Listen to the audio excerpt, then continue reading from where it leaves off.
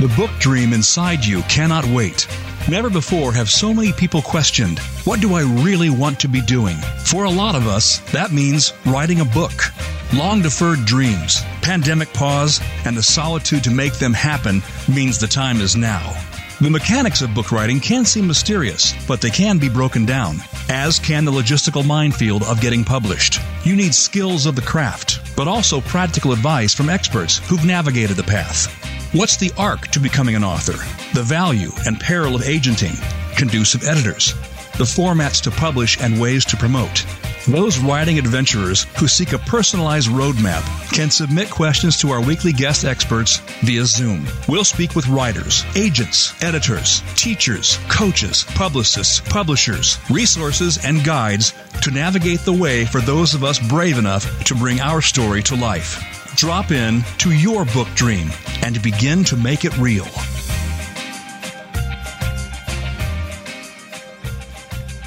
Welcome to Dropping In, everyone. Believe it or not, there have been some silver linings to the pandemic. Everyone's got their noses in books. Books Fluent reports that according to the New York Times article, Surprise Ending for Publishers, book demand increased beyond pre-pandemic levels in June 2020 as buying habits and stores transitioned. 2020 concluded with print sales up by 8%, audiobooks by 17% over the same period in 2019, and ebooks up more than 16% after several year decline. We conclude that people are reading and people are writing. It's about dreams, writing to cope with many emotions, hearing others' stories, and now people just want to tell their own. Today, we drop in with storyteller and publisher Jen Hutchison of Journeys to Words Publishing. Jen will unravel some of the mysteries of writing and publishing as she launches herself into her latest role as teacher and guide. Welcome, Jen. Great to have you back with us. Thank you, Diane. Thank you. Welcome. Thank you for welcoming me across the Pacific. I'm here in Melbourne, Australia. Well, it's brilliant of you, and thank you for getting up at 2 a.m. This is just such a pleasure to have you. Hilarious. I thank you. I'm quite awake. I feel as though caffeine has something to do with this. Okay, good. Well, let's start with some foundational definitions because lots of roles are evolving. And we want to just understand from you firsthand what the role of a publisher is to a writer or an aspiring writer. Well, that's a jolly good question to kick off with. Thanks, Diane. The publisher, the way I view this, and I'm a micro publisher, I'm a late entry to publishing. I'm a mature age writer. I've had a corporate career. I established Journeys to Words Publishing in 2018, specifically to focus on the work of mature age writers. So I'm not, Penguin Random House. I'm not Allen and Unwin or one of the big boys at the top end of town. I'm a small publisher focused on a particular group, a particular demographic. But the way I see it is the publisher is the middleman. We are the journeyman of the book industry. We are the hands and feet that manufacture books, that take a manuscript and ensure that it's the best it can possibly be, and turn it into the physical product, which is the book. There are something like 22 or 24 consecutive and often simultaneous practices that must all come together in a smooth operation to create a book. We all walk into bookstores and we don't really take any notice of the fact that each book, first of all, it's got the heart and soul of a writer in it. But it's also it's been through a very complex process to actually deliver it out of the print house and along the supply chain into a bookstore. Or in a virtual version. So that is how I see publishers. I'm not sure that the big houses would necessarily echo my thoughts. They would to a certain extent. But in simplest terms, we are the connecting point the connecting process between the writer and the reader. Okay, so that gives us a good idea. And you are, as a small press, an indie, you would be considered an indie publisher. You're able to make decisions autonomously. You have agency to decide which authors you're publishing. You're not beholden to a corporate formula or a board or even another, board of editors. So that gives you a lot of nimbleness and freedom in the way you do your decision making. Let's break it down a little bit further. So I'm getting that, among other things, Jen, you're offering a set of services that would include, for example, editing, design, distribution. What are the others? Am I missing something? But you're in the nurturing process when you first receive a manuscript.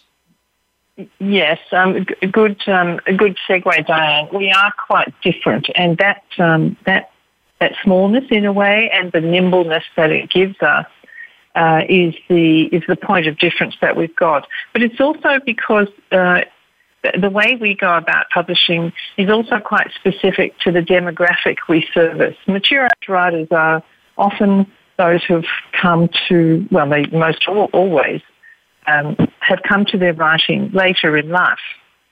They've had careers elsewhere. They've been mothers or homemakers. They've been bankers, doctors, and so on. And the other set of writers are those who do creative courses from undergraduate onwards, and they are, in essence, developed within the industry. Publishers, big house publishers, have quite necessarily and deliberately and advisedly have strong relationships with university campuses where they can select. Publishing is, in economic terms, is focused on what's called the long game. It may take 25 years for a publisher to get the financial return from a young writer. But if they are nurtured and supported in various ways through their universities and through the industry activities, then over the 25 years, bestsellers may well be delivered. The bare financial facts of publishing are quite severe. 7 out of 10 books will either flatline financially or fail. But over a period of time, if you back the right writers, 3 of those 10 will bring home substantial returns and will pay for all. It's a sort of pyramid. Draw it like if you start with a big group and end up with a small group. Small indie publishers don't have that privilege. We can't burn money like that. And also the demographic of mature age writer has not come up through that long game. And it's just the way the market works. Often they're locked out of opportunity with publishers. They don't get to get in the door. Often they have not had access to the same editing standards, the same techniques and tools that publishers use to commercialize, called commercializing a manuscript, making sure it fits in genre, making sure it speaks the contemporary language or whichever language, and so on and so forth. And these are not things that are readily known. And it took me 15 years of doing workshops and studying writing, studying publishing to understand this and to put these things together in a group of masterclasses, which is where that whole idea came into the publishing, into Journeys Towards Publishing, of assisting writers through that process. And it's really been very effective because this is a sector of writers that have not been well supported and have to go about it pretty much their own way. And these days, as you well know, I'm not sure about the American market, but the Australian market, just as a little case study, there are something like 15,000, we're a small country, 25 million people, but something like 15,000 books per month are released into the Australian market. So the market is flooded. There are a lot more writers there than there are places for books on bookshelves. And so the competitive nature of having a manuscript considered is much more difficult than it was 20, 30 years ago, just by sheer volume of population numbers. And yes, there are different ways to read books now. Most readers I know have got 3 or 4 books on the go at the same time. That's very different in a contemporary setting. They might be reading an e-book on a Kindle. They may well simultaneously, when they're out for a walk, be listening to a listening book on, say, Audible. And they've usually got at least 2 paperbacks sitting next to the bed, as well as their newspapers and their magazines and so on. Mm-hmm. So avid readers have become more avid, but I'm not completely convinced that a larger base is reading, certainly not in my country, but perhaps in yours. So big publishers don't have the time to sort of slow down for a demographic, the mature age writer demographic. And whilst some of them get through, and it's getting better over the years, more older people who are writing write well and get access to the right sort of services and get into publishing, land a publisher and get their books into the market. But it is still out of balance with other demographics. And so that's stepped into that breach really by accident, really because we could see what needed to be done, but it wasn't being done. And it's a much bigger piece of work than just appointing an editor. It's needing to work with the writer on the tools of writing and applying them to their work and teaching them things that once they know they can never unknow. So just transforming their writing into a market-ready format. Right, because if you come to writing after, as a second career or after having had a career, you may know very well what you want to say, but not necessarily know how you should say it or how best to say it. I'm wondering too, a couple of things that you touched on, the demographic of baby boomers as readers. I do find that we're avid readers, and sometimes the voices, right, we like to hear commensurate voices in terms of voices of experience, voices of having lived, voices of maybe having something to say, something more to say. And I find that a lot of young readers also appreciate older writers. And I wondered if for you with Journeys to Words, I hear a couple different themes. One is the nurturing and educational aspect, which taps into developing writers, being a mentor, having that satisfaction. But it also taps into unheard voices that otherwise would be sidelined completely. That we would never really hear from. Your book, for example, your memoir that we talked about in another broadcast, Motherling, it opened up an entire movement, Jen, that would have been untapped. That of mothers who tragically have lost children, and that created a pathway to communication that with, say, a traditional publisher would not necessarily have happened. They don't want to touch the subject of grief. That's unpopular. So I guess my question is, motivationally for you, is it partly to hear some of these unheard voices? That's a very interesting point. Not by design.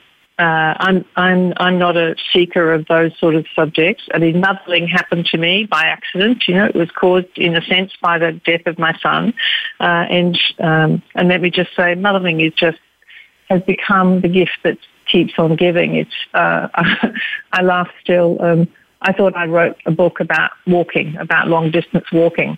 And I didn't at all. I've discovered over time I wrote a book about grief. And that's often, as a mature age writer, mature age writers don't understand what they've written, neither in its strengths or perhaps in its weaknesses, because they, like all writers, put their heart and soul into something. Motherling's been very, very good to the world, and I'm incredibly humbled that it continues to. It's an evergreen because, unfortunately, death happens to people of all ages, and motherlings keep becoming motherlings. And this book is passed from person to person, or somebody buys it. A woman will buy one and love it and want to keep it, which is a real gift, a second gift for me. If you love, because I'm like that. If you love a book and you don't want to give it away, so they buy another one to pass on to a friend or a friend of a friend or a relative who has become a motherling. But you've hit on something quite interesting. So we don't go looking for particularly grim or exposing or personalised stories, but they come to us because when you are mature age, you reach a level of wisdom and an ability to create introspection. And there is a common thread. I call it truth in disguise. In fact, I've got one semester. This semester I will be finishing my master's, and the theme of my research has been truth in disguise. I've been doing an epistolary study based on some letters, a decade of letters that I wrote to my mother, and that before her death she gave back to me in a plastic bag and said, here, there might be something interesting for you in here. She didn't keep, I'm one of 6 children, she didn't keep any of the others' letters. And it's taken me into a very intimate study, which has led me to understand a lot more about what it is that mature age writers are interested. Many of them have family histories. Many of them have grown up in what I call a culture of silence. And I think you interviewed April Eberhard, literary agent, who's a dear friend and colleague of mine. And we've been discussing this a lot because we think there is more help to be offered by helping mature age writers understand and explore in their own settings what I call the culture of silence in families. It's quite common. I think you yourself, Diane, in your own book, explored truth in disguise. Yes. And the culture of secrets in families. And breaking that culture of secrets is incredibly difficult. Well, not incredibly, it is incredibly difficult. And often the act of writing is a cathartic one, which puts like a great big lump of untrimmed meat, puts it on the table. And then the skill, craft of writing, of polishing, of trimming, of helping it be the right shape. These are the craft tools that we find is the gel that connects the initiative from the writer with what the market will accept as acceptable in this competitive, chaotic world. Now, big publishing houses don't have time for that. Mm-hmm. They are. They are competing in there are now, it's like the consolidation of the publishing industry is taking hundreds of years, but it's happening. Books are now commoditized.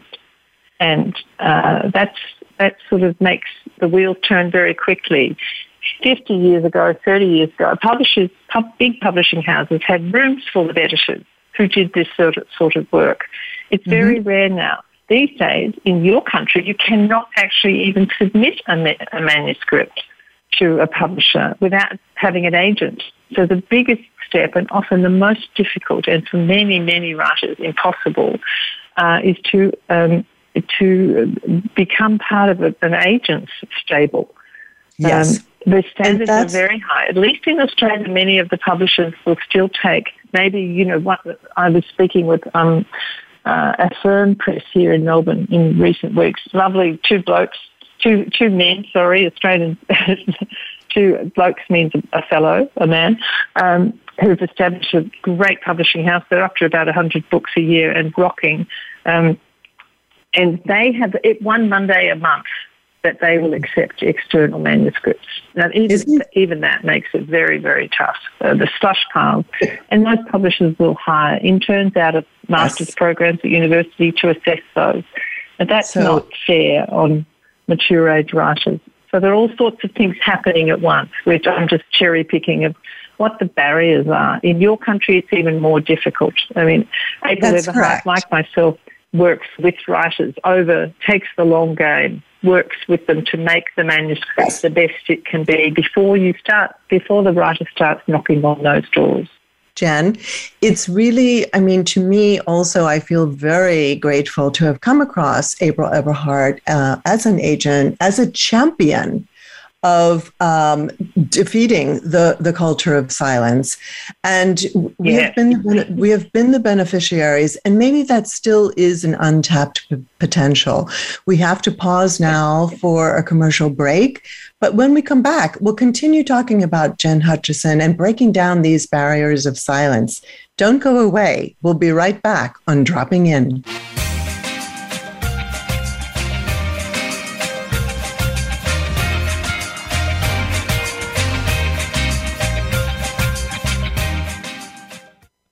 Become our friend on Facebook. Post your thoughts about our shows and network on our timeline. Visit facebook.com/Voice America. She Writes Press is an independent publishing company founded for women writers everywhere. Together with sister company Spark Press, serving men and women, it is both mission-driven and community-oriented. The aim is to serve writers who wish to maintain greater ownership and control of their projects while getting the highest quality editorial help possible, traditional distribution, and an in-house marketing and publicity team.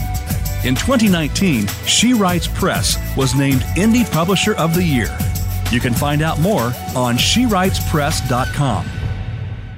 Stimulating talk. It gets those synapses in the brain firing really fast. All the time. The #1 internet talk station where your opinion counts. VoiceAmerica.com.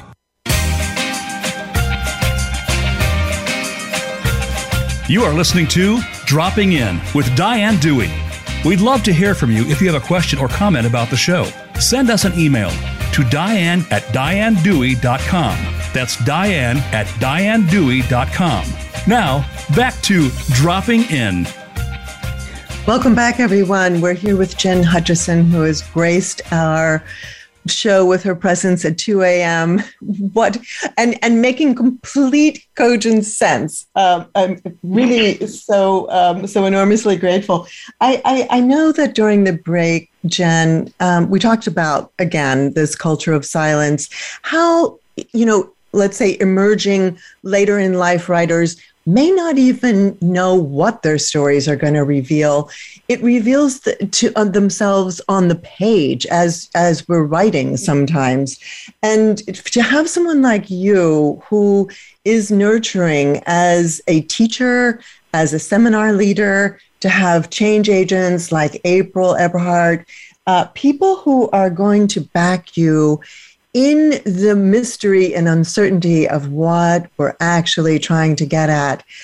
It's really such an interesting process. And you asked me if I would allude to my own book, Fixing the Fates. I will do, only because timing-wise, it's propitious moment. Fixing the Fates is coming out in audiobook in the next week or so. And I think yes, exciting. And as you say, we boomers are walking around with all manner of books in our cars, in our, the podcast, in the hard copies. I love what you said about giving books and not wanting to give them away. My shelves are overflowing. But with Fixing the Fates, I did learn a lot about the culture of silence. As my biological father was part of a previous generation, without a lot of 24/7 news, people felt that they could compartmentalize a lot better and more safely than now when your secrets might be revealed on social media.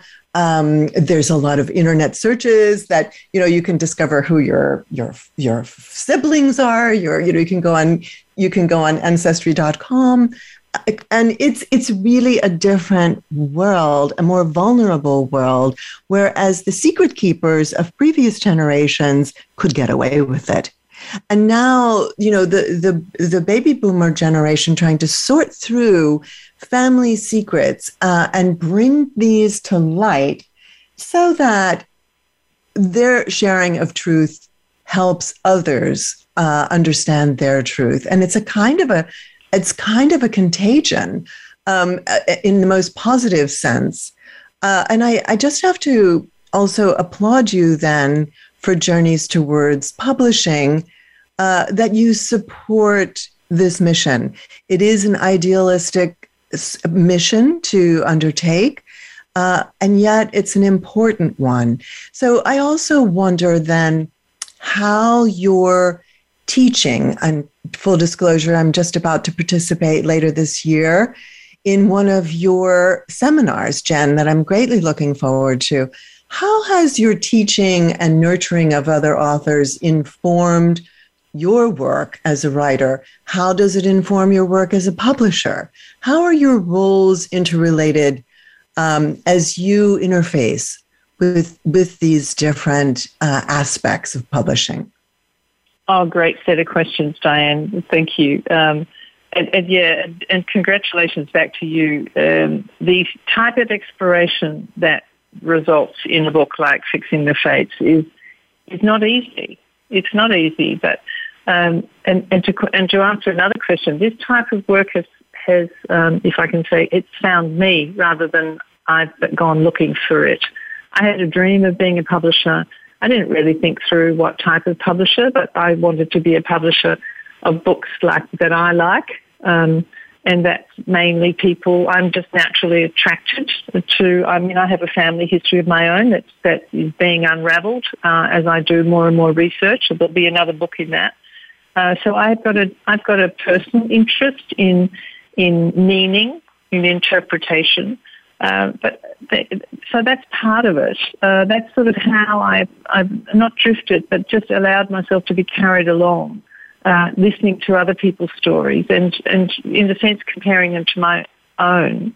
But I've got a great belief that women have always gone to the well, and men have always gathered around the campfire, and families have always gathered and shared stories. This is an innate need, a satisfaction in the human spirit for the development of self, to be heard, where experience can be validated and reinforced by support and care from others and interpretation from others, where meaning for life. I was reading yesterday, actually, the New Yorker article about what's her name, Min Jin Lee, the Korean writer, and she was talking about intergenerational aspects of being Korean in America.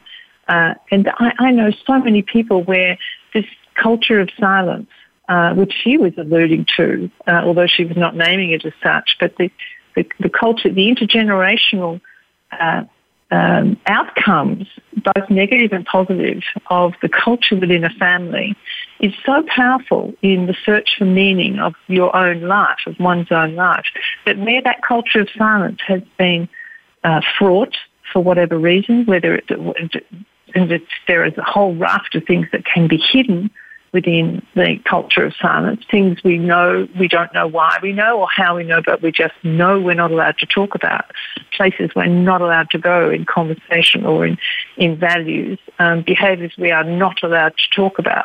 Children don't miss anything. They pick up that culture of silence and they carry it with them all their lives. And many people, for many people, it's quite damaging. So I have writers coming to me with stories that are absolutely heartbreaking, that they want to tell. And it doesn't always mean that it's going to end up as a published book. There's no guarantees. I mean, the market is the market. You can't squeeze something into or create a market for it. That's not the way supply and demand works in publishing or in any market. But that doesn't mean that the writer shouldn't have the power to tell their story and the tools in which to format that story to the best of their ability. So the masterclasses, we don't work with beginners. That's a different sort of starting point. We work with people who are having a go already, who have got a manuscript underway, and we're not counsellors, we're not psychologists, so we're not healers. We are listeners, and we have tools that we feed to readers in the right steps at the appropriate time, and we guide them and support them as they often go through quite painful processes but also joyous processes, because this is a very empowering validation of your sense of knowing that something you've been through has been unfair and can be interpreted through a more mature lens and created into a story, turned into a story, whether it's memoir, or we also help people understand how illuminating and releasing it can be when memoir becomes fiction. And we teach that process as well, if it seems appropriate. And this is a joyous thing. It's not about whether your book's published or not in the end. It's about whether your story's been beautifully told and how you feel about it. That's very empowering for the teacher as well as for the student.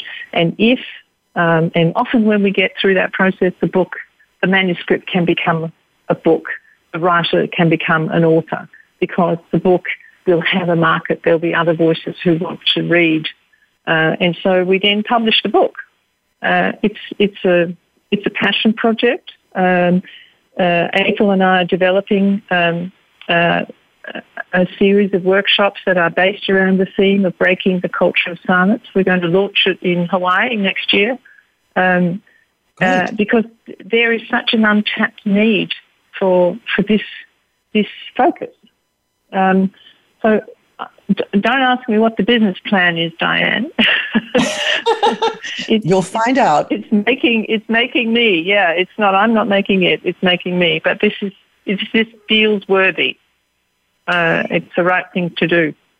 It is indeed. And when you look at the run-up to even the Black Lives Matter movement, the number of writers, Toni Morrison comes to mind, certainly Maya Angelou, the number of writers who had to begin by looking at African-American life through their own lens and not through the white lens, so that when you're empowering people this way, you are in fact, changing the focus of the lens from the outsider looking in to the insider coming out and expressing their story in their own context and defining themselves, whether that's women not defining themselves through the lens of the male gaze, or any other group and people who are challenged by the culture of silence are many. So I think if you and April are doing this work, and I hope that people listening will be able to access, contact you about, how we might engage, how we might, for ourselves, break down these barriers. Do you accept, contact then through Journeys Towards Publishing, through your website? Yes, that's the best way? Yes, through the web, Journeys Towards, plural, journeystowardspublishing.com. Very easy. And there are, under the submission, in the submissions area of our website, there is a series of steps that writers can use to make contact, and they can sign up to our newsletters and so on and so forth. We're a little community, but there is a lot of interest. I mean, some writers and some readers are not interested in this type of work or this type of material, and that's absolutely fine.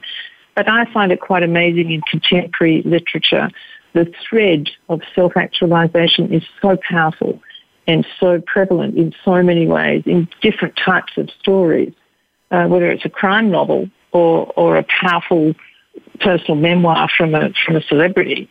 Self-validation, self-actualization, the understanding of your own pathway in your own life is something that is a very powerful driver in creativity. And as Maya Angelou said, I quote it to my classes, what is that thing she says about, the thing about creativity is you never use it up. I'm paraphrasing, the more you use it, the more there is. That's right. And it's wonderful. It is the deep well. It is the well that a lot of people draw from. I really particularly like what you just said about it doesn't necessarily need to be a memoir. There is a freeing aspect to writing creative fiction or autobiographical fiction. And as April often says, there are a lot of hybrid categories now to to work that, there are blurred lines, as there are in many, paradigms breaking down. And the idea of a crime novel allowing an author to make sense is very resonant. I've just worked with a person in a coaching capacity who is doing just that and breaking down psychology of serial killers to understand, the evil that resides in us. A lot of themes that, when we try to understand our history and history going forward, we need to kind of, get a grip on. So there's a lot of ways that you can do meaning making through fiction and through other genres. So I guess that leads me to the question of then, as I'm taking it then, Jen, you are embracing of many genres when you're looking at manuscripts or when you're accepting, say, students, not out of the gate, but people who have a background, that you're looking across the board at many genres and maybe redefining genres yourself. Yes, we don't make decisions about genres. The writing itself and the writer is in charge of that. We will guide and we will offer options and help them to explore what different voices. The underlying the building block that all of this sits on is the sense of the story. It's all about story. I can remember when I still have an unpublished manuscript that I still work on from time to time, and I went to the Writer's Digest conference in New York. This is years ago, about 8 years ago, and I met Stuart Horwitz, who is the author of Book Architecture. Stuart was in Rhode Island. He now lives in California, but he's got a very big following, and he's very clever about how to structure a book, and he's become a dear friend. And I submitted a manuscript to him, and we worked on it across the Pacific on Zoom, back and forth for a year and a half.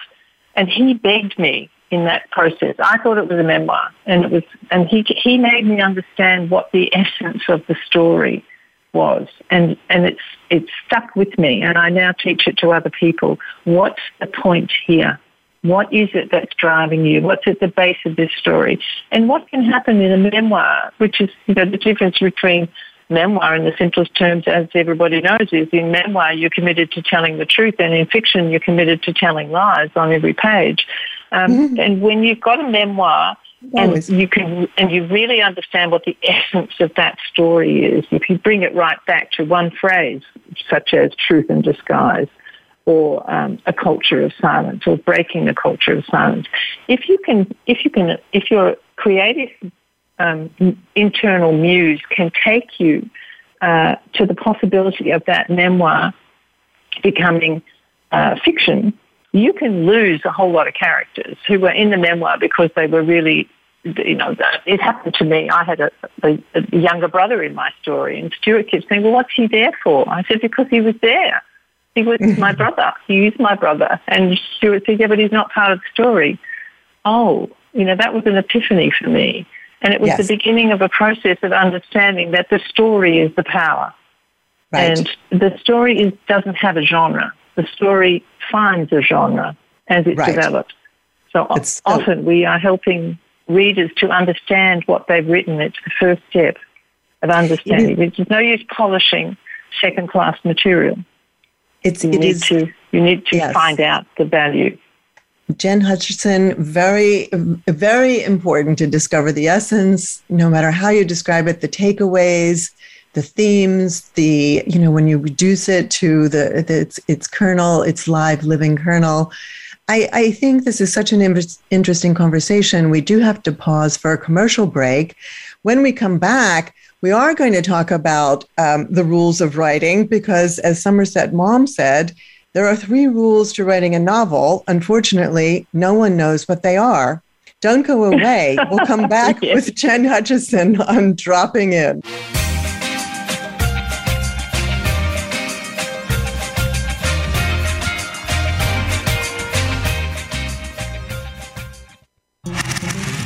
America is on your favorite smart speaker. If you have Alexa or Google Home, go ahead and give us a try. Hey, Alexa, play Finding Your Frequency podcast on TuneIn. Books Forward exemplifies excellence in book marketing and promotion, representing New York Times bestsellers, national award-winning books, and books that catch fire on social media and in the digital realm.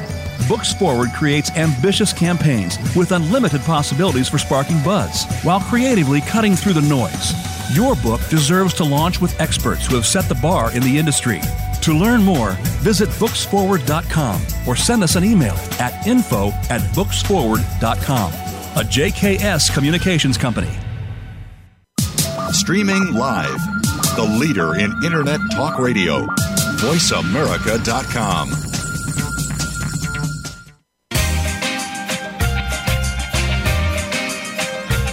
You are listening to Dropping In with Diane Dewey.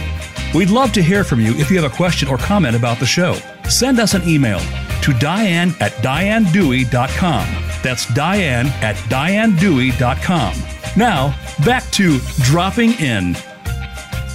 Welcome back, everyone. We're here with Jen Hutchison, author of Motherling and publisher of Journeys in the Journeys to Words publishing company. Jen is a very dynamic. I'm reading now from the Journeys to Words website, which is very informative and gives examples of writers that Jen has published.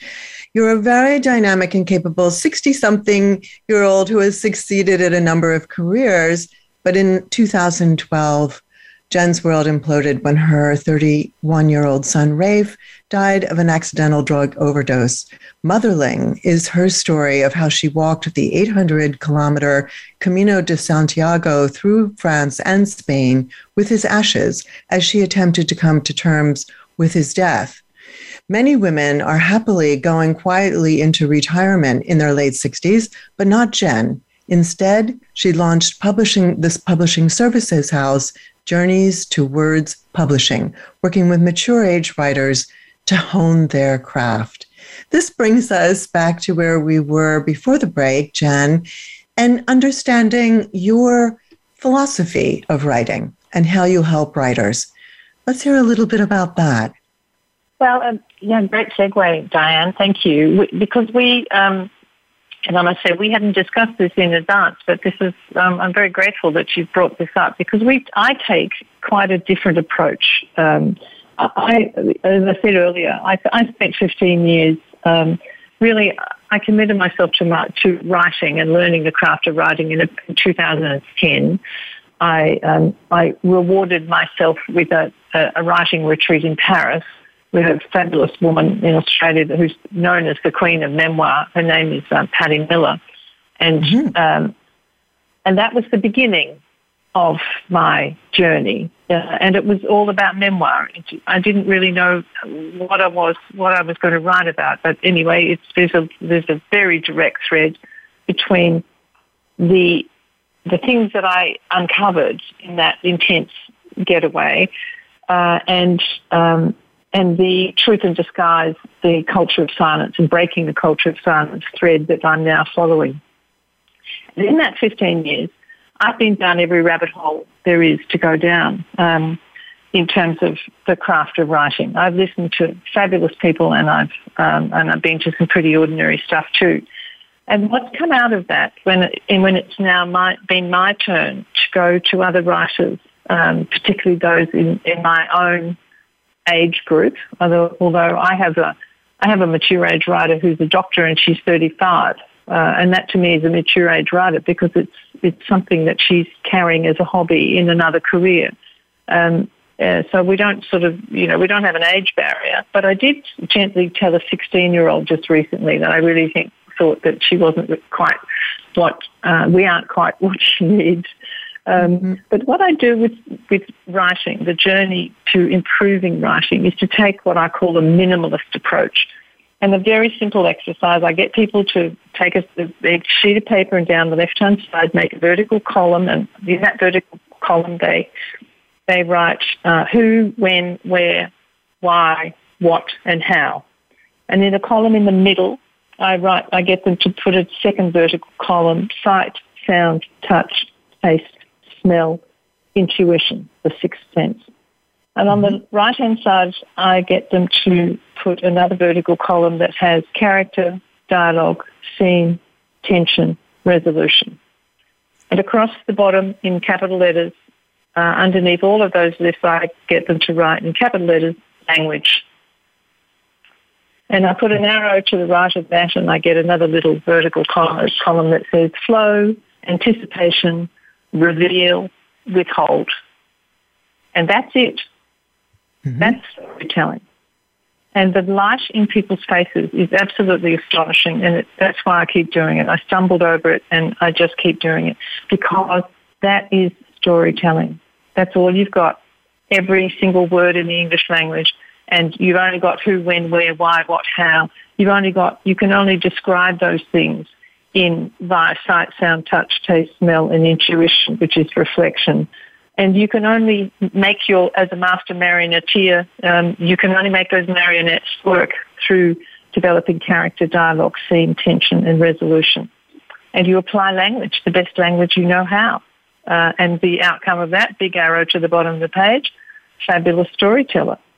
And that, at the beginning, helps people understand that they're in charge, that they can do this, that this is something that they can pick up and go back to. And I give them a laminated sheet with these columns and say, don't ever lose it. It's in my handwriting. Don't lose it. This is yours to keep. Stick it on your fridge. And every time you think of a story, think of how it feels. Can you touch it? How would you write it? What happened to it? Who happened? Who did this happen to? When did it happen? Where did it happen? Why? And what happened to them? What happened next? So on. So and that minimalist approach has cleared the decks of all the sort of white noise of probably a couple of hundred good teachers that weren't quite getting there. And this little magic formula gets people to a starting block that they weren't familiar with. And they realise how far down the track they are and how powerful they are, because these are the tools they use in their life every day. Every time they open their mouth, every time they read, they're using the tools that are associated with those very simple lists, that very simple overall list. Well, I'm looking forward to our experience together, Jen. Just because, you do reach a point in your life where you do want to reduce, you do want to eliminate clutter, you do want to be Marie Kondo, you do want to simplify. And while it's been enjoyable reading the stack of books I have on writing, there is a need for a hands-on approach that's accessible to everyone. Lest anyone think it's just that easy as those lists, I would suggest that being in a room with Jen, and also, can you comment on the dynamic of being in the room with others, other ears, other voices, other interpreters, other intuitors, and what that dynamic does in terms of now that we're, creeping back to in-person writers' gatherings? What's the dynamic involved and the alchemy involved in sharing? It's very powerful. I've been surprised over the years to see, and I've been there myself, to see how otherwise completely confident and competent people in other aspects of their lives don't believe in themselves as a creative. Oh, I'm not. I was never the creative one in my family. I did it to myself. I can remember saying, "Oh, I'm not the creative one," but I was creative. I just didn't know it, and I didn't. Who don't trust their own creativity, who don't listen, who think it's just their monkey mind chattering at them, and don't understand that if they harness that, and yes, a lot of it might be monkey mind chatter, but there are gems in there that when you wake up at 2:00 in the morning having this dynamic dream, you might just be being delivered from some sort of spiritual part of the ether, a storyline. But you've got to listen. You've got to be aware, and you've got to believe in yourself. And the thing that happens when you push individuals, so many of them who don't feel, they apologise for their writing when they arrive. I've got 2 intensive weekends coming up here in Victoria, in Australia, and I know that half the room will apologise to me for their writing within the first half hour of us all getting together. By the end of the weekend, they'll be on fire. They can't wait to get into this, and I'll hear from them during the week. Because what we teach them, you can't unknow it. It's going to inform your writing. It becomes part of your subconscious, and you're going to self-correct, and you're going to apply the tools. You're going to know about your characters. You're going to go through this, Diane, with me when we get together in the middle of the year. I'm so excited. I'm really looking forward to it. I would urge anyone that's at the tipping point or teetering at the edge of how do I tell my story? First thing, attend a seminar. Some are still by Zoom. That works too, but there's nothing like being in the immediate exchange and the chemistry of being with people, as we well know. We just have a couple of minutes until our close. I would say something too, Jen Hutchison, what a dream it's been to speak with you. And I think one of the things you're talking about as well is developing a writer's voice, that confidence in not just what they're saying, but the way of delivering, their means of delivering. Louise Erdrich, one of my favorite novelists, talks about how she got to her 5th book before she felt she really discovered her voice. And I think that's part of your passage too, that you're really maybe helping to formulate all of these components so that someone feels, I've got a voice, I've got agency. And I just want to congratulate you. And it's unique. And yes, it's unique. And it's not just a voice. It's unique. It's mine. It gives me meaning. I can use it to help others see my meaning. It's a very powerful thing, and it's wonderful to watch people and to share with them, with the medium of their writing, how satisfying it is for them to take their writing from ordinary to extraordinary. Often, it just sounds like such a wonderful wouldn't I be dynamic. doing this? Why wouldn't I be doing this? Right. It just sounds like such a rewarding and engaging process, and so connective, like connecting people with themselves and with one another. It's just been a joy to have you, Jen Hutchison. You write in Motherling, I wanted to explore the depth and breadth of my own company and thoughts, wallow in my fears, to explore new emotional pathways, relive in my mind my son's life and my own. I think that is such a talisman, these exploring new emotional pathways. It's part of the experience of working with you and April in the workshops as well. Again, for our listeners, for more information, it's journeystowordspublishing.com. And Jen Hutchison, thank you for being with us. Thank you so much, Diane. The gift is mine. Thank you. It's just a delight. So when Jen's not writing and publishing, she swims, does long distance walking and skis in Japan every northern winter. Who wouldn't want to know such an interesting person? You can also connect with Jen, JTW Publisher, on Twitter, Instagram, and Facebook. And it's great to know you. We look forward to what's next on the horizon. As Brene Brown says, we are the authors of our lives, and we write our own daring endings. Thank you, Peregrina Jen Hutchison, for being with us. Thanks to our engineers, Matt Widener and Aaron Keller, to our executive producer and station manager, Robert Cialino, and most of all, to you, our listeners. Remember to stay safe and author the story of your life. Till next week, thank you for dropping in.